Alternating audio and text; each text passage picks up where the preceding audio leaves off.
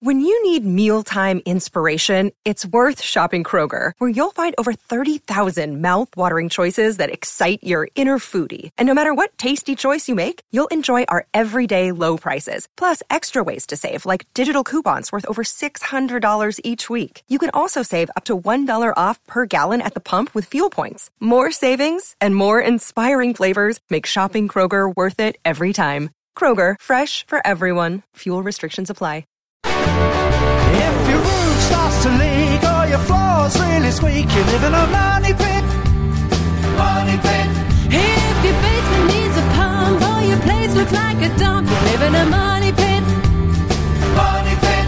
Pick up the telephone, fix up your home sweet home by calling 888 Money Pit.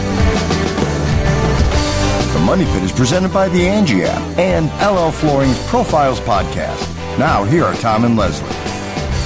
Coast to coast and floorboards to shingles, this is the Money Pit Home Improvement Show. I'm Tom Kreitler. And I'm Leslie Segretti. Here to help you take on the spring projects on your to-do list. You can slide them right over to ours when you reach out with your questions at 1-888-MONEYPIT or head to moneypit.com/ask and click the blue microphone button. Hey, coming up on today's show, outdoor kitchens. They have never been more popular, but cooking and dining outside does require sort of a special recipe of its own, so we're going to tell you everything you need to know to plan and build your own outdoor kitchen. And are you ready to prep your garden for a season of delicious veggies and beautiful flowers? Well, the first step is to get the soil ready. We've got all the dirt on garden soil prep just ahead. And hardwood floors are one of the most desirable floors around for both durability and the value they add to a home. But the finishes do wear out, and when that happens, they need to be restored. So we're going to walk you through the easiest way to get that project done. And you need some help with a renovation, repair, or a springtime decor project? Well, we're here to help you create your best home ever and tackle your to-dos with confidence. So give us a call. Let us know what you are working on, or maybe you're not working on it just yet, but you are dreaming of tackling that project. So give us a call now before you start that project so we can help you be, ready and prepared and have all the supplies and everything that you're dreaming of checked off so you're ready to start and tackle it and finish it in no time. That number is 1-888-666-3974, which also so happens to spell 888-MONEYPIT. Or you can go to moneypit.com/ask and click the blue microphone button. So let's get to it. Leslie, lots of folks working on projects today. Who's first? Barry in Texas is on the line with a painting question. How can we help you?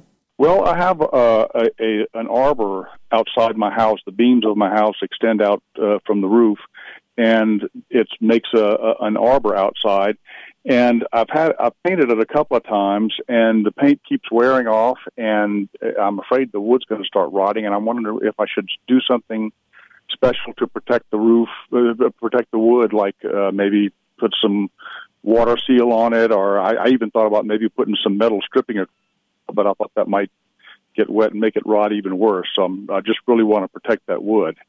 Well, I think first of all, let's talk about the process of which to properly paint exterior wood. Now, to start, you want to make sure that you're getting off anything that's sort of peeling and not sticking. So if you can, you want to either scrape some of it away, but without damaging the wood. So you can also use a chemical stripping agent, which would take the paint off of the wood and get as much of it off as you can, and then get it nice and smooth, sand any rough areas if you're stuck with them.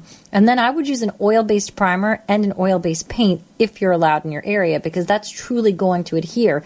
The trick is that wood's got to be bone dry before you go ahead and paint it, because if it's slightly wet, nothing is going to adhere properly, and that truly will help out a ton. Okay, so just use oil-based instead of latex paint? Yeah, but Leslie said you've got to get down to the wood, because if you've got multiple layers of paint on there, it's just going to keep the laminating between the surfaces of the paint, especially being in such a wet location. So you want to get the old paint off, make sure it's super dry, an oil-based primer, let it dry real well, and then a good quality top coat. And I think you'll find you'll get a lot more years out of that surface before you have to do this again.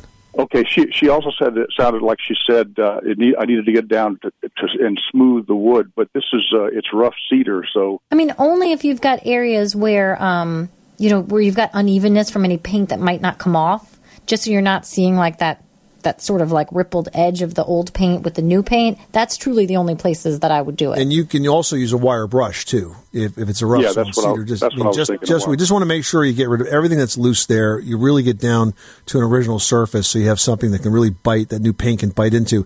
See, the primer is kind of the adhesive here.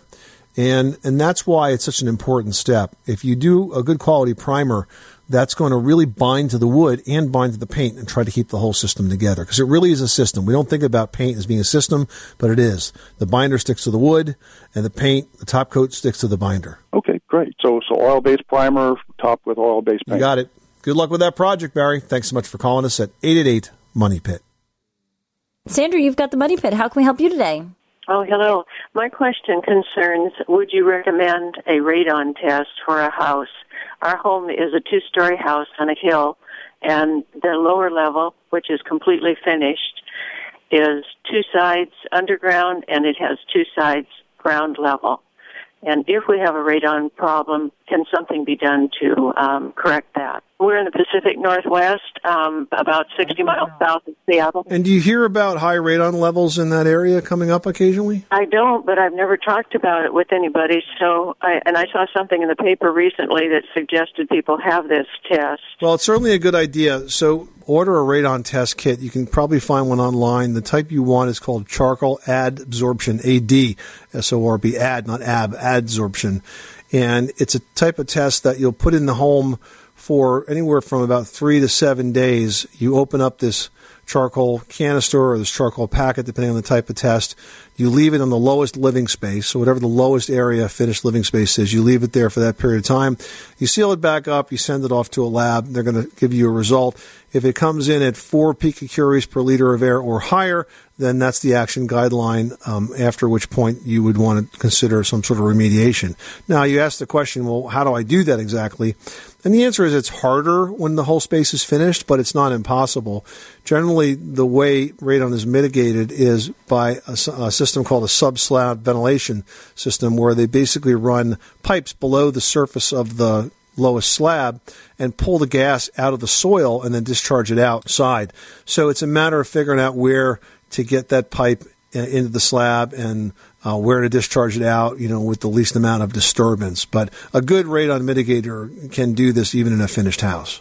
Oh, my gosh. It sounds quite complex. Well, it's pretty straightforward, but you got to start with the test. So I would do that first. Right, and that's only if they find something. Yeah, exactly. Uh-huh.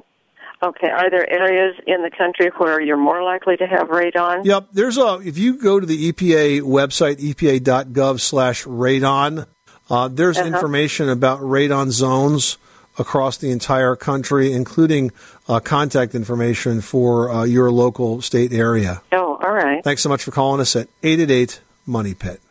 Did you know that Americans take 20,000 breaths a day and spend an average of 90% of their time indoors?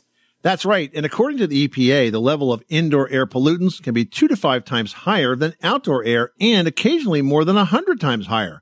Plus, every spring we get socked with allergens too. Well, Air Doctor is an air purifier that filters out dangerous contaminants like pollen, pet dander, dust mites, and mold. Their Ultra HEPA filter has been independently tested to remove 99.99% of tested allergens, including bacteria and viruses. That's impressive. Now, Air Doctor also comes with a 30-day money-back guarantee, so if you don't love it, just send it back for a refund minus the shipping. And they're offering a special discount to Money Pit listeners. Just head to airdoctorpro.com and use promo code MONEYPIT, and you'll receive up to $300 off air purifiers. Exclusive to podcast customers, you'll also receive a free 3-year warranty on any unit, which is an additional $84 value. Lock this special offer in right now by going to airdoctorpro.com and use promo code MONEYPIT. That's airdoctorpro.com, promo code MONEYPIT. Jeff in Georgia, you've got the Money Pit. How can we help you today? So I've got a home that I bought recently. It was built in 2006, however. It has both bathrooms have a fiberglass I guess it's a fiberglass insert tub. One of the tubs, while you're taking a shower, if you move around, say there's a loud squeak and pop that you kind of hear, almost as if it's binding in the way that it's mounted or the way that it's inserted. I don't know of a way to get under there to secure anything, or I don't know of a way to relieve some of that stress. What can we do? What it means to me, Jeff, is that the tub was not put in correctly by the builder. With those fiberglass tubs, the best technique, because you're right, they are very flexible. So what the better pros do is they will put a loose mortar mix on the floor. So like take a bag of Quikrete, mix it up maybe a little looser than you normally would, and they'll spread it out on the floor where the tub's going to be set, and then they'll like push the tub kind of into it. And if you think about it, as that dries, it gives you support across the underside of the entire surface of that tub. And that stops the flex that you're now experiencing, because as you use it over the years, now your house is about 10 years old, so lots of showers have happened between now and then, and it's starting to loosen up a bit. I will say that I've rarely heard it actually cracking and breaking through, so I would tend to think it's more of an annoyance. It is rather difficult, if not impossible, to do anything about that now. You know, if you could get access to that area under the tub, you know, you could inject some foam in there or something of that nature. But even doing that, I would proceed very carefully, because if you didn't get it in just the right way, sometimes those foams can expand and right. push up, you know. So I think I would just kind of live with it and not really try to fix it. But I think that's exactly what's happening. Well, I think what you've done is you've moved one of our projects to the top of our list. So if we were replacing the tub insert and or the flooring and everything in that bathroom was something right. we had really thought about doing. Okay. Now we thought we had a little more time. Well, and I wouldn't disagree with that. I don't think this is an emergency. I think, you know, it sounds like it's kind of an emotional emergency because it's bugging the heck out of you, which we sympathize with. But you know, I don't think this is an urgent matter. But certainly, it's another reason if you're planning on remodeling your bathroom to get it done. I think that definitely moved it up a little higher. All right, good. List, that's for sure. Listen, I appreciate it. I love you guys. You guys have definitely helped me out a million times. So happy to do that. Good luck with that project. Let us know how it comes out. 888-666-3974. Well, outdoor living spaces are super popular right now, and that includes outdoor kitchens. But there are definitely some key differences between designing an indoor and an outdoor kitchen space. So let's start there. First of all, powering an outdoor kitchen does come with plenty of considerations, considering that nothing is protected from the elements. Then you got plumbing to deal with that's got to be set up to easily be drained in the off season. And even the appliances you choose, like the refrigerator, for example, have to be rated for outdoor use. So the first step, guys, when you're planning this outdoor kitchen space is to think about the location. Now, an existing patio, that's going to be a great foundation for your outdoor kitchen space. You can add counters and a grill without making any structural modifications. Decks, on the other hand, you might need to add some support. Now, you're going to want to pick a location that's not too far away from your home so that you're keeping those back and forth runs minimal. And the side of the house can be an ideal spot. There's no need to excavate trenches for gas or run any additional electricity lines. And outdoor kitchens are almost always the most social of spots. So you want to make sure a grilled smoker is not going to blow in the direction of those family and friends who are hanging out. Next, you need to think about electricity and plumbing. So when it comes to electricity, you're definitely going to need at least some lighting for test lighting or for appliances. And you also need to include ground fault outlets, those GFCI outlets that will have the test and reset buttons on them. They're going to protect you from shocks. Now, your option is to put in a ground fault outlet at every location, or you could put in one ground fault circuit breaker at the main panel. That's a much better way to go because this way, if something trips, you know exactly where to go. It's inside the house, and you can address it. Now, when it comes to outdoor plumbing, you don't need outdoor plumbing for sinks. It's not a requirement, but it sure is a nice thing to have. Stainless steel sinks work best outdoors because they don't corrode. And unless you plan on washing dishes or vegetables outside, you really only need a cold water supply. It's important, though, to install a shutoff valve inside the house so you can easily drain that line in the winter. All right, now let's talk about your options for cooking. Now, most of your outdoor kitchens are going to include a gas or a propane grill. Now, with gas grills, you're going to also need to plan to run a natural gas line or plan to use a propane grill that's going to run on a tank. And it's also really important that these grills be placed no closer than 3 or 4 feet away from the house. And refrigeration, that's a great option. You can get under-counter units. They're popular for an outdoor kitchen space. They're out of sight, they're protected by the counter, and they're handy for storage. And some even come with automatic ice makers and frost-free features. I mean, we're really making a great space for these outdoor kitchen spots. Listen, we're spending a lot more time outside now between the warm spring months and the summer and even into early fall. So why not splurge a bit? And if you're thinking about splurging and wondering how expensive that splurge is going to be, well, look, there is some money involved here. But the nice thing is that the research shows that outdoor kitchens do deliver a return on investment about equal to their cost. So you will hopefully get that money back when it's time to sell the house. So why not splurge now? Enjoy it all season long, and you'll still get some of that value back when it comes time to sell. Although, if you keep making these improvements, you may never want to sell, right? Everyone should know that drinking water is important to staying hydrated and healthy. Having safe, clean water is the last thing you want to worry about, but unfortunately, according to extensive research by the Environmental Working Group, 3 out of 4 homes in America have harmful contaminants right in its tap water. That's why we are thrilled to be working with AquaTrue. AquaTrue purifiers use a 4-stage reverse osmosis purification process, and their countertop purifiers work with no installation or plumbing. It removes 15 times more contaminants than ordinary pitcher filters and is specifically designed to combat chemicals like PFAS in your water supply. And they have water purifiers to fit every type of home, from installation-free countertop purifiers to higher capacity under-sink options.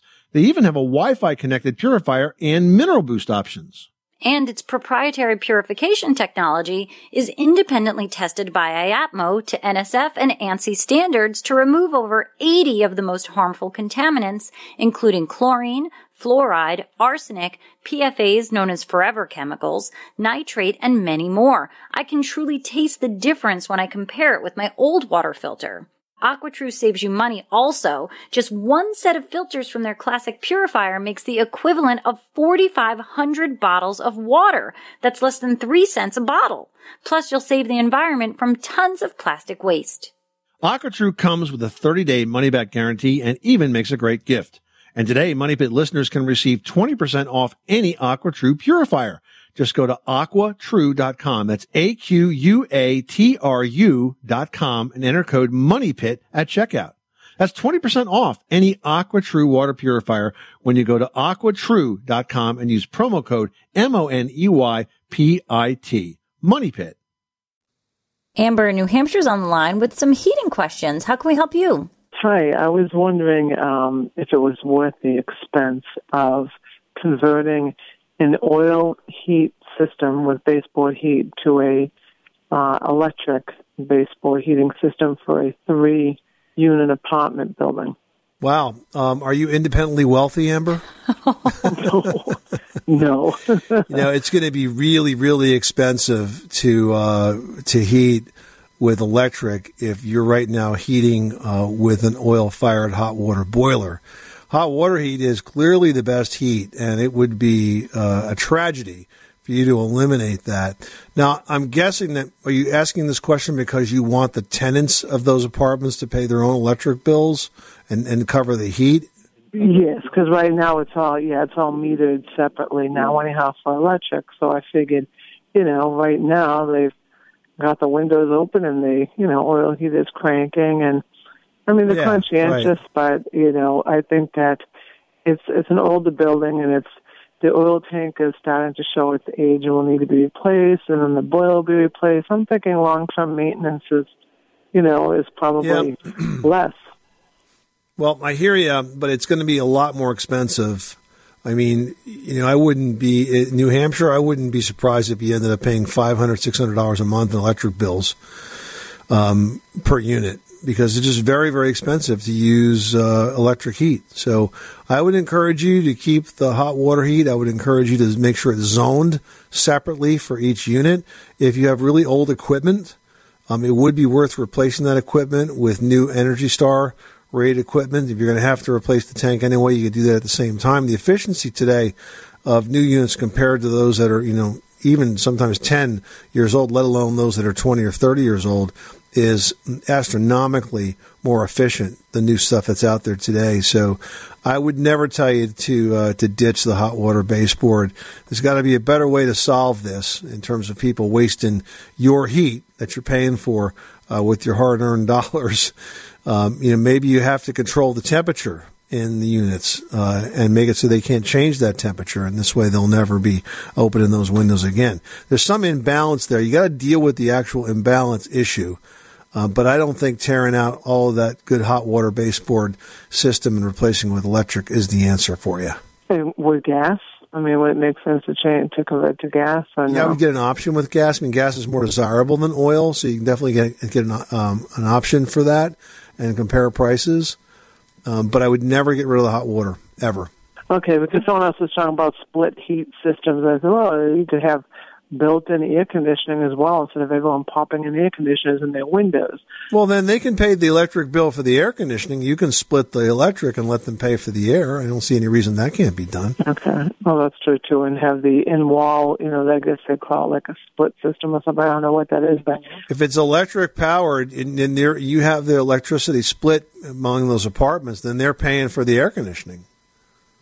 Right, but right now they put the window air conditioners in, if you know what I'm saying. They got to plug that in, and they're paying the electric bill. So one way or the other, whether it's a built-in unit or not, if it's electric, they should be paying for it. Okay, perfect. Thank you very much. You're welcome. Good luck with that project. Thanks so much for calling us at 888-MONEY-PIT. Season 2 of the Profiles podcast is out now. Just go to llflooring.com/profiles. That's llflooring.com/profiles. Profiles podcast is all about tips and advice to give professional contractors, builders, remodelers, renovators, designers, decorators. If you're in the business of improving and building, you'll learn a lot from the experts we talk to on the Profiles podcast. Again, go to llflooring.com/profiles. Joe in Ohio, you've got the Money Pit. What can we do for you today? I got a question for some bamboo laminate or snap-together flooring.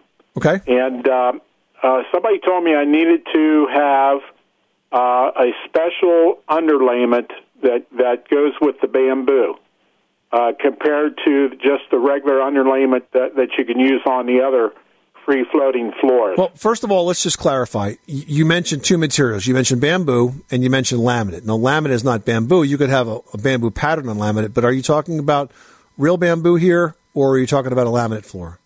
I think it's a laminate because it snaps together. It's about a little bit over a 1/4 inch thick by 5 1/4 inch wide. Okay. So laminate flooring, depending on the manufacturer, often has a type of underlayment that they recommend. And it's usually a very thin, like I'd say maybe like about 1/8 to 3/16 of an inch thick, spongy kind of material. I have seen it as sort of a roll of white, what looks like sort of white foam, like the kind of material that you might, pack dishes in if you're moving, when you wrap it around and around. I've also seen it where it's attached to the back of the board. So typically there is some type of soft underlayment material that goes down, and it just gives the floor a little bit of give as you're walking across it. So that's kind of what you're looking for. I would go back to the manufacturer that made the product, find out exactly what underlayment they recommend, and then just use that. That sounds good. We'll have to look at the box and see who the manufacturer is. There you go. Somebody gave me 130 square foot of this laminate flooring. So. Oh, fantastic. Yeah, it'll go right. It just be the right fit for our kitchen also. All you got to do is pick up the underlayment. You're good to go. That's a fun do-it-yourself project. Listen, Joe, just remember this.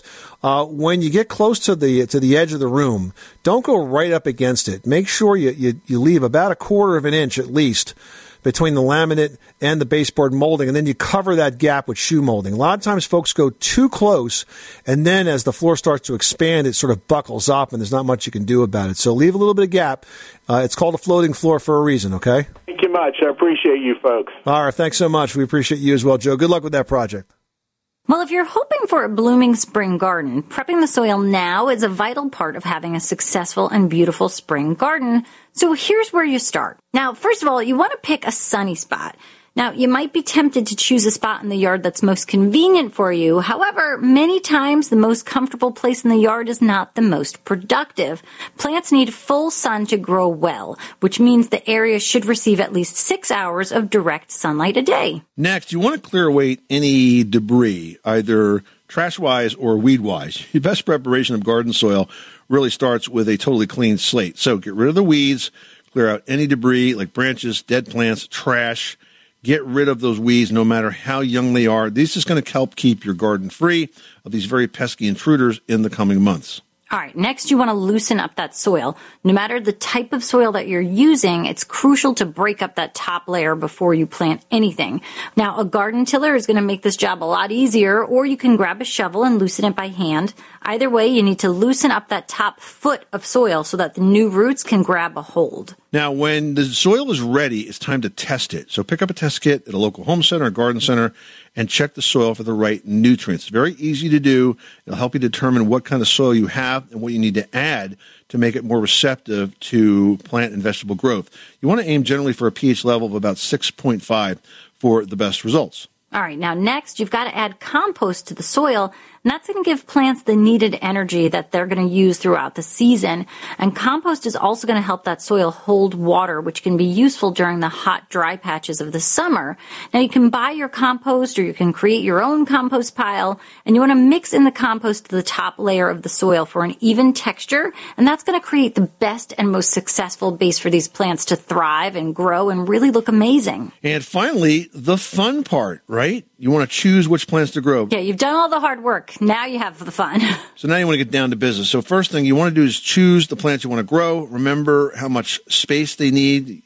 Take the information from the nursery in terms of what the spacing is. I always think when we plant our garden at the beginning of the year that it looks so sad and so sparse.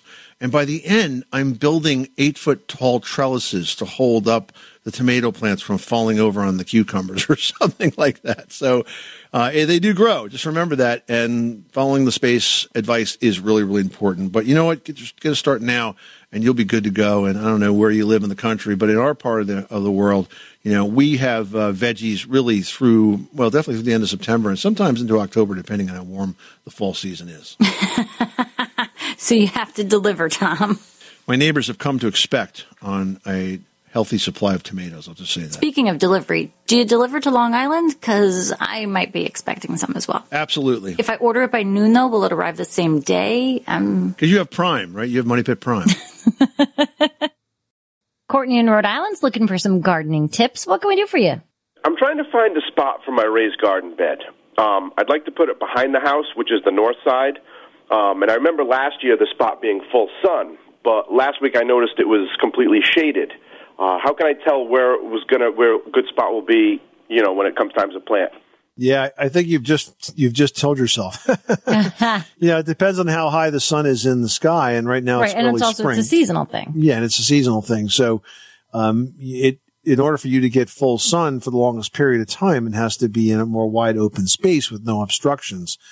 And the north side of the house is generally not the best place to put a garden because it typically is the cooler side of the house. And I had a situation when I first moved to my home that was like that, where we had a spot that had always been used in the garden. And, because we'd lived there, my family lived there before that, I kind of didn't notice how big the trees had gotten, but I did notice that my garden was getting smaller every year until I was like, I got to move the garden. And once we moved it to a full sun southern spot, the garden production pretty much doubled and then tripled. So I think that you basically have to get it somewhere else other than the north if you really want to have a long season here. Gotcha. All right. I appreciate it. Thank you very much. Well, hardwood floors, they add beauty, durability, and value to a home, but they do need to be refinished from time to time. And here's how to best get that project done. First of all, how do you know if your floors really need to be refinished? Well, there's a simple test, actually, that can give you some indication of how badly they're worn. First of all, you want to go to a high-traffic area where the finish takes the most abuse, and then pour a tablespoon of water onto the floor. If that water forms beads, then the floor is still properly sealed. If that water takes a few minutes to seep in and then only darkens the floor slightly, the finish is only partly worn and should be refinished soon. But if that water soaks right in and leaves a dark spot, it is definitely time to do that project. Now, that is a big project to do, by the way, refinishing a floor. It's a job that takes, a lot of effort. And while you might be able to do it yourself, it's probably not one that you may want to do yourself because it starts with removing all of the furniture in the room, of course, cleaning the floor, and then removing the old finish. And removing the finish is an area where we constantly see well-meaning DIYers get themselves in a jam. Now, pros are going to use floor sanders for that part of the project. Even if you were to rent one, it takes a lot of practice to get the skills to use it. And one slip-up means you'll be staring at deep, ugly gouges for all the days you have left in your home. Now, if the floor finish is only slightly worn, it doesn't have any big dings or dents or scratches or cracks, you could simply buff the floor with a sanding screen. You'd use like a floor buffer, which you'd also have to rent, but instead of the buffer, you would use a screen underneath that. And what that does is just sands off the upper surface of the finish and gets it ready for the next coats, which is a much easier and far less potentially destructive way to prep your floor for the finishing to follow. Yeah, now next comes the refinishing part. After it's sanded, now this really is a big job and you gotta do it right. If you're restaining the floor, the color you see in the store is rarely the color you're gonna see when you apply it to your floor. Now, the age of the floor combined with the old finish means absorption rates are gonna vary, and a pro will know how to apply the stain to keep everything looking nice and, more importantly, looking even. Plus, the finishes that pros apply are often much tougher than what you might find in a home center or even the paint store. They're gonna dry quickly and get you back into your newly refinished rooms as quickly as possible, which, trust me, you're going to want because this is a big, long process.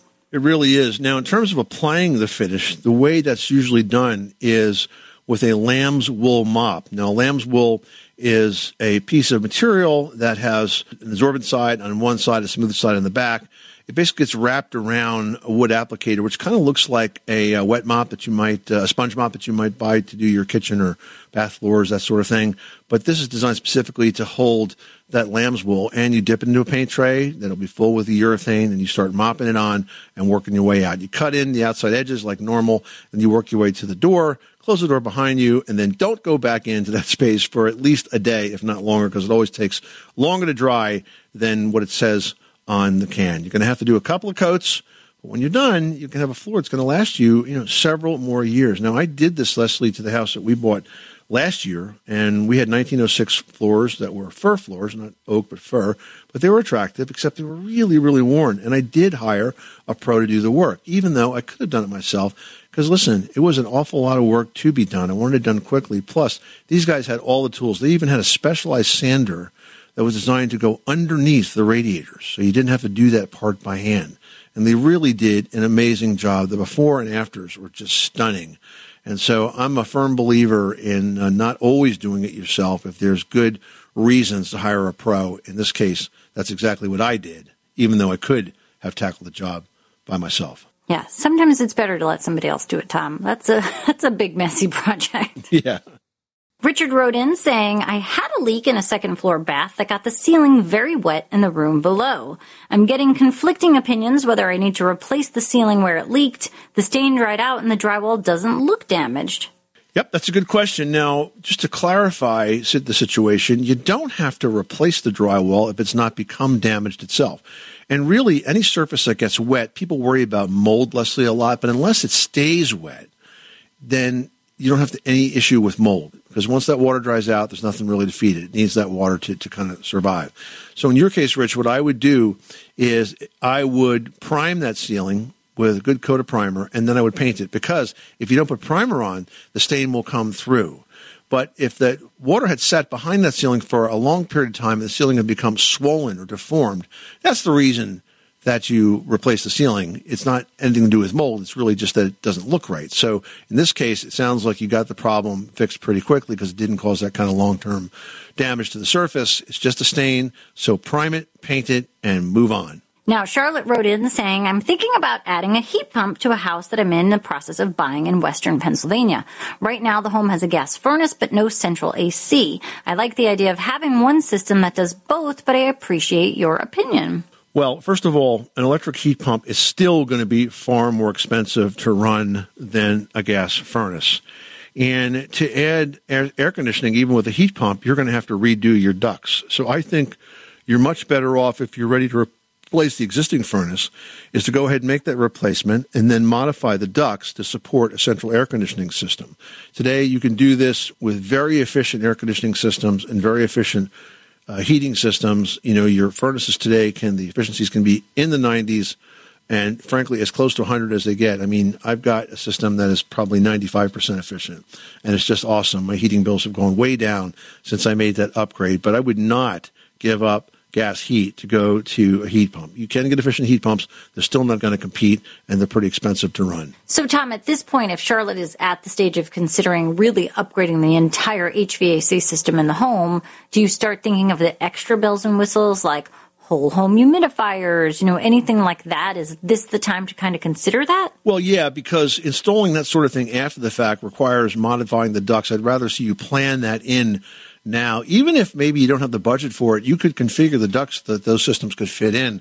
But I would consider definitely a humidifier. And if you're going to do that, you also should consider a whole house air filtration system, or I should say maybe a more efficient air filtration system than just the standard fiberglass filters that come in. Electronic air cleaner, for example, would be optimum. That can take out not only dust, but even virus-sized particles from the air. So while you're at it, and I always say those are the 4 most expensive words in home improvement, in this case, you'll spend more if you do that part of the project later. So do it all at once. All right, Charlotte, I hope that helps you out while you're at it. This is the Money Pit Home Improvement Show. Hey, guys, thank you so much for spending a bit of your day with us. We hope that we've given you some great ideas, maybe some inspiration to avoid the perspiration when it comes to planning and tackling your home projects, especially your spring home projects. This is just such an energetic time of the year to get outside, to do projects outside, to do projects inside, whether it's a deck, a patio, simply a painting project, whether it involves driving nails or picking up a paintbrush. Now's the time to get it done. And we will be here for you, as always, to help you get those projects done when you reach out to us at 1-888-MONEYPIT or post your questions always at moneypit.com/ask. Until then, I'm Tom Kreitler. And I'm Leslie Segretti. Remember, you can do it yourself, but you don't have to do it alone.